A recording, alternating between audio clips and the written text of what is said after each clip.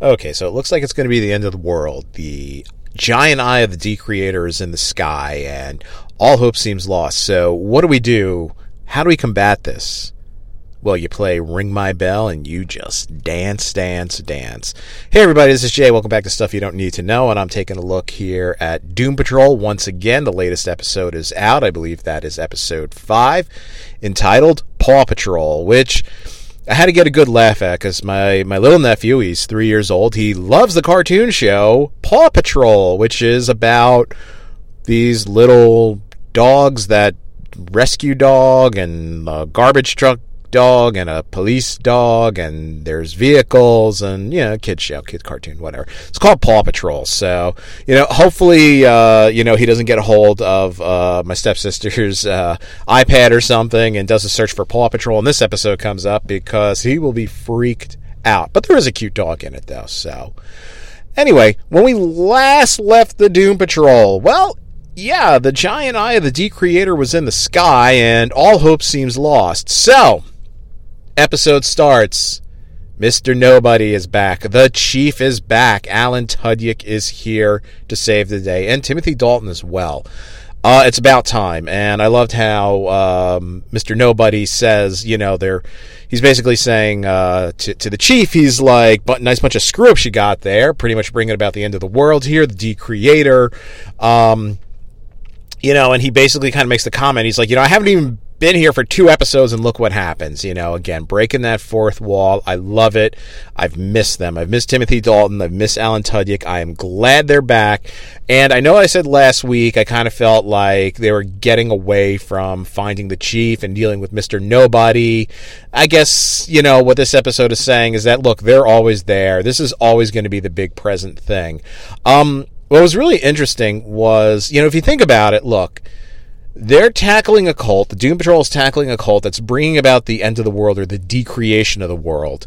And, you would think, you look at the Avengers and you look at Infinity War, Endgame, multiple movies over 10 years building up. This is like the big climax, a big conflict.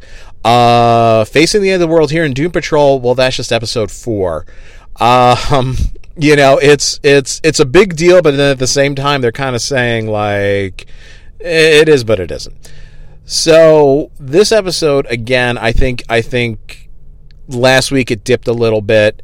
It's picking right back up. I am totally invested in this. I'm totally invested in the Doom Patrol. I'm loving the weirdness of it. It's just, and I don't usually like to do this. Usually, after an episode ends, DC Universe, Titans used to do this as well. You would look down the list and you would see, okay, they're not going to release the next episode until the following Friday, but they'll give you a little stinger, a little trailer. And usually I would stay away from that. I don't want anything spoiled. I love watching them because even those, the way they're cut together, they're just hilarious. It's just, you're just like, oh man, more of the same wacky hijinks next week. You gotta love it. But again, they're mixing the drama with the comedy, with the absurdity. It's just, this show to me, it's, what I'm noticing is, and I'm also right now over on Hulu, I'm watching season 1 of Cloak and Dagger. And what I'm noticing is both of these shows, Cloak and Dagger, Doom Patrol, they deal with superpowered people. But we're not seeing a ton of superpower stuff. Jessica Jones, Daredevil, those were great shows, and in those shows, they developed a character, but they also had, there was the fight scenes. We saw Matt Murdock and how he used his abilities. We saw how Jessica Jones used her abilities. But I've noticed lately with TV that they're really kind of focusing on really great storytelling, really great character and character development. Even if you watch The Runaways, season 1 of The Runaways, the big knock on it was like, well, they're not following the comic book exactly, and they're barely using their powers. Because we're developing these kids. We're kind of setting you up so that you have a connection to them, so that when season 2 comes around, and the fists start flying and the magic starts going off, there's some stakes behind it. You're seeing that over in Cloak and Dagger. I'm about halfway through. I'm about like episode 5 or 6. And, Tyrone and Tandy are barely discovering their powers. Tandy's actually getting a hand. Well, look, I'm not here to talk about Cloak and Dagger, but they're just starting to get a handle on their powers. But you're so emotionally connected to them as people that when they do start using their abilities and they do start tackling the issues on the show, they're more than just superpowered people. They're people, there's stakes involved, and we're seeing this here with the Doom Patrol. You look at Negative Man. Okay, yeah, Larry has this, negative zone being, or whatever we're going to call him, living inside of him, and he's trying to deal with that. We don't really know what that being does.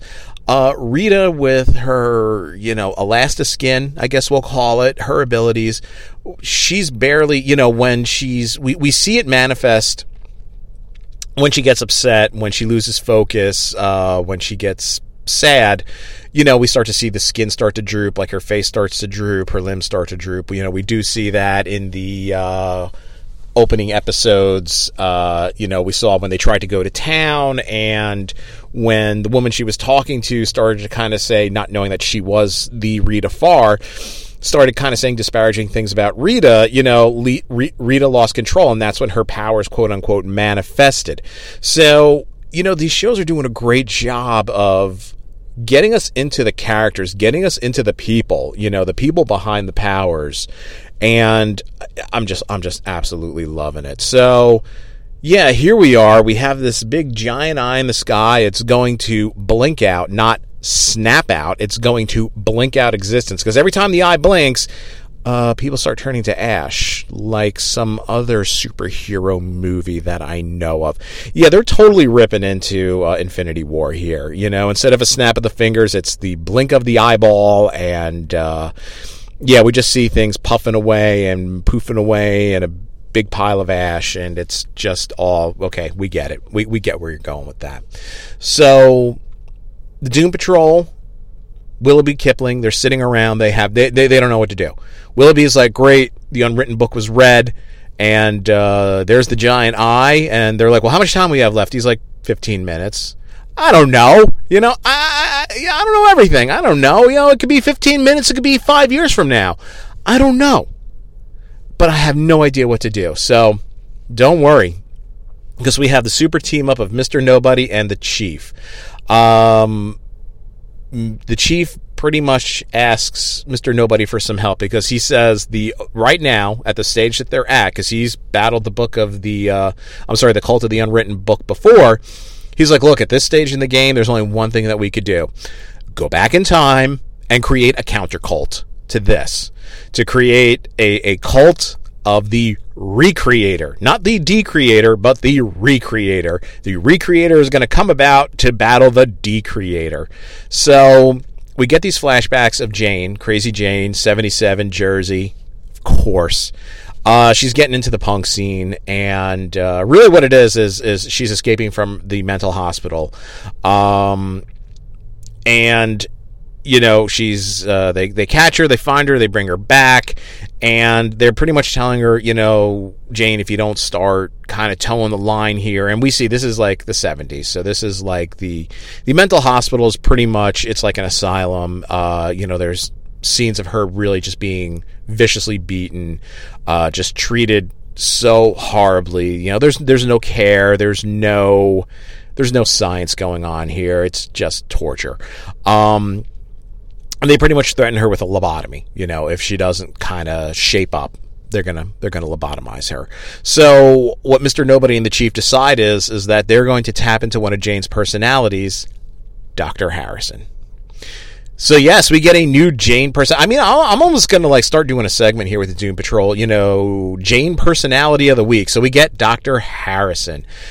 What I love about these personalities is when these personalities emerge, Diana Guerrero, who plays Jane, does an amazing job of just transforming personalities, but she gets a physical transformation as well. Now, when you saw the movie Glass, and, you kind of saw all those personalities coming about, James McAvoy was able to do it with his acting. Like, we knew which personality we were seeing, with the inflection in his voice, but also the sort of the way he carried himself. Jane, or I should say Diane Guerrero, who plays her, she does do that, but she also gets physical transformation. So Dr. Harrison, first of all, Dr. Harrison is drop dead gorgeous.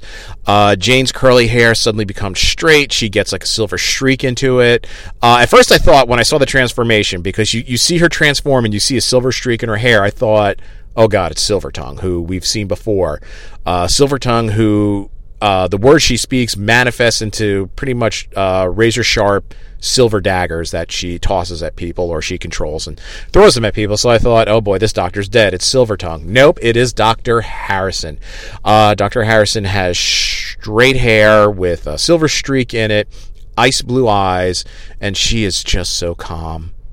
And her power, we find out, is the power of persuasion, because she starts talking to this doctor that's taking care of her, and she's seconds away from convincing him to jab a pen into his eye over and over and over and over again when Mr. Nobody steps in. So apparently Mr. Nobody has the ability to kind of travel through time or transport himself, his essence or whatever it is, through time. And he basically talks to her as Dr. Harrison, and he says, he has another job for her, that she's to create this cult of the Recreator. So they do this because they're hoping that Jane will do these things in the past, so that suddenly the present time is going to transform. We're going to get the Eye of the Recreator to come out to battle the Eye of the Decreator. But the thing is Dr. Harrison, who's very calm and cool and logical, as she's coming up with this cult, the cult of the Recreator, Dr. Harrison, much like all of other Jane's personalities, is totally insane. So instead of almost creating an exact copy of the Cult of the Unwritten Book, this new cult, because she's pretty much making it up of the people that are inside of the asylum with her, they're sort of like, well, why do we have to write the book on a boy? That's not cool. Women are people too, this or that. What about dogs? Why don't we write it on a dog? Well, why do we actually have to write it? Why can't we do this? Why can't we do that? So the thing is, the chief suddenly makes an appearance. Mr. Nobody lets him go so he could kind of tell the Doom Patrol his plan. And he basically says, traveled back in time. Jane pretty much created the cult of the Recreator, or the Cult of the Unwritten Book Part 2. I don't know what they exactly call it. And, they go about and do it. They got to find it. They have to find the unwritten book. So they track it down, and it turns out, because like I said, this cult was put together with the helpings of people that were totally insane. The unwritten book is actually on this cute little pug dog, but it's not written because, we don't want to hurt the puppy. We don't want to write it on the puppy. That wouldn't be good. So what Jane did is there was a woman there named Marilyn who was asking her a lot of questions, and she was kind of the one who said, why does it have to be a boy? Why does it even have to be a person? This or that. She says to her, she goes, Marilyn, got a really important job for you. See, when the Eye of the Decreator comes along, and she basically tells her, you're going to have to travel all the way to Barcelona, Spain, find this priest. He's got the gateway to Nurnheim. You have to come in there, and you have to ring the bell. You have to remind me of what's going on here. And that's what we get. When we see the Eye of the Decreator coming about and starts blinking people out of existence, we see a much older Marilyn, and we know it's her because, she was a chain smoker way back when, and we see her now, same thing, she's got like a concert t-shirt on, matted blonde hair, chain smoking, and she's got the oxygen hook up to her, and she kind of sees the giant Eye of the Decreator, and she's just like, oh well, off to Barcelona it is, because next thing we know, she appears in Nurnheim, and she sees Jane, who currently in Nurnheim, present time, Jane is Penny Farthing. And the second that she comes in there and reminds her, she transforms into Dr. Harrison, she thanks Marilyn profusely, and she rings that bell. When she rings the bell, the little snow globe where Nirnheim is bursts open. They all emerge from it, and the little dog that they found, suddenly these magical words appear around it. Willoughby Kipling reads it, and we get the giant eye of the Recreator appearing in the sky right next to the eye of the Decreator. And basically what we're told is they're going to have a staring contest to determine the fate of the universe. This, ladies and gentlemen, is the beauty of the Doom Patrol.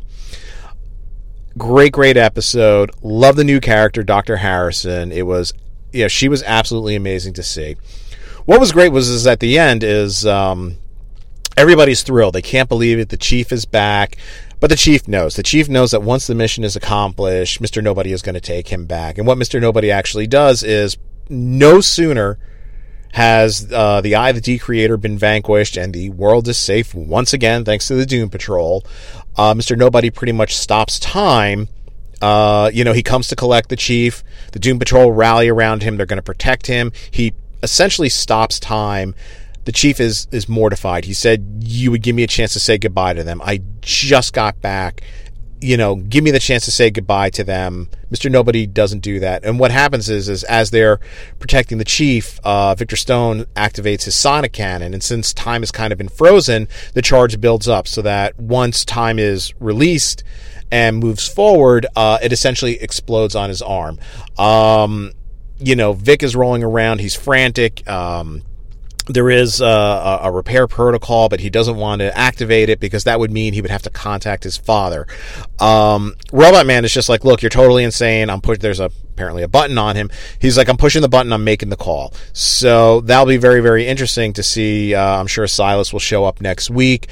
We get to see more of Grid. Grid, the operating system, sort of taking over and initiating repairs, this and that. I've already talked about Grid and how he plays into Cyborg's life in the comic books and whatnot. So you got to listen back a few episodes to hear about that. What else do we get in here? So at the end, anyway, it's like, okay, well, Chief is gone, Vic is down, but at least we saved the world. Well, Mr. Nobody's not just finished yet. We again go back in time, and we see that they're taking Dr. Harrison. They're going to get her lobotomized, and Dr. Harrison is trying to use her powers of persuasion, but the thing is, they're onto her now. They all have earplugs in. They can't hear a word she's saying, and they load her up, and they're thrilled. They're like, she's going to be lobotomized, and she's pretty much going to be a vegetable. Problem solved. Well, inside that transport van, we find the chief. Niles Calder is there. This is pretty much our introduction to where he meets Jane. But Mr. Nobody is there as well. Communicating with Dr. Harrison, Jane, what have you. Pretty much communicating with her, in voice only, so only Jane can hear him. And he says, Dr. Harrison, you did a beautiful job. This is great, blah, blah, blah. I have one more task for you, to which we then cut to ahead in time, but maybe not the present time, where we see Jane standing out somewhere painting, and suddenly it's like she's struck by inspiration, and she kind of looks off in the distance and goes, who the f is the Doom Patrol? So I guess next week what we're going to get introduced to is how Jane made her way to the Doom Patrol. And what's really interesting is now we realize that this is sort of through the moving and shaking and the doings of Mr. Nobody. So maybe Jane was never supposed to meet up with them in the first place. Who knows? We'll have to see. But again, look, I can't say enough about this show and how great I think it is. The humor, the absurdity of it, the storytelling, the drama, it just blends together so perfectly. I really wish that this is the show that DC led off its streaming service with. I understand why they didn't, because, who's better known, the Titans or the Doom Patrol? Obviously the Titans. But which show is superior? Obviously the Doom Patrol. Guys, thanks for listening. Do me a favor, head on over to www.brothersandarmchairs.com. That links you up to every single podcast in the Brothers in Armchairs network. Also, don't forget, I am in a new podcast. It is called Gab of Thrones, G-A-B, Gab of Thrones. My friend John and I, we're currently talking about Season 7 of Game of Thrones. We're going episode by episode, and by the time Season 8 rolls around, again, we're going to go week by week, episode by episode, and pretty much break it down. This is Jay, and I will talk to you guys later.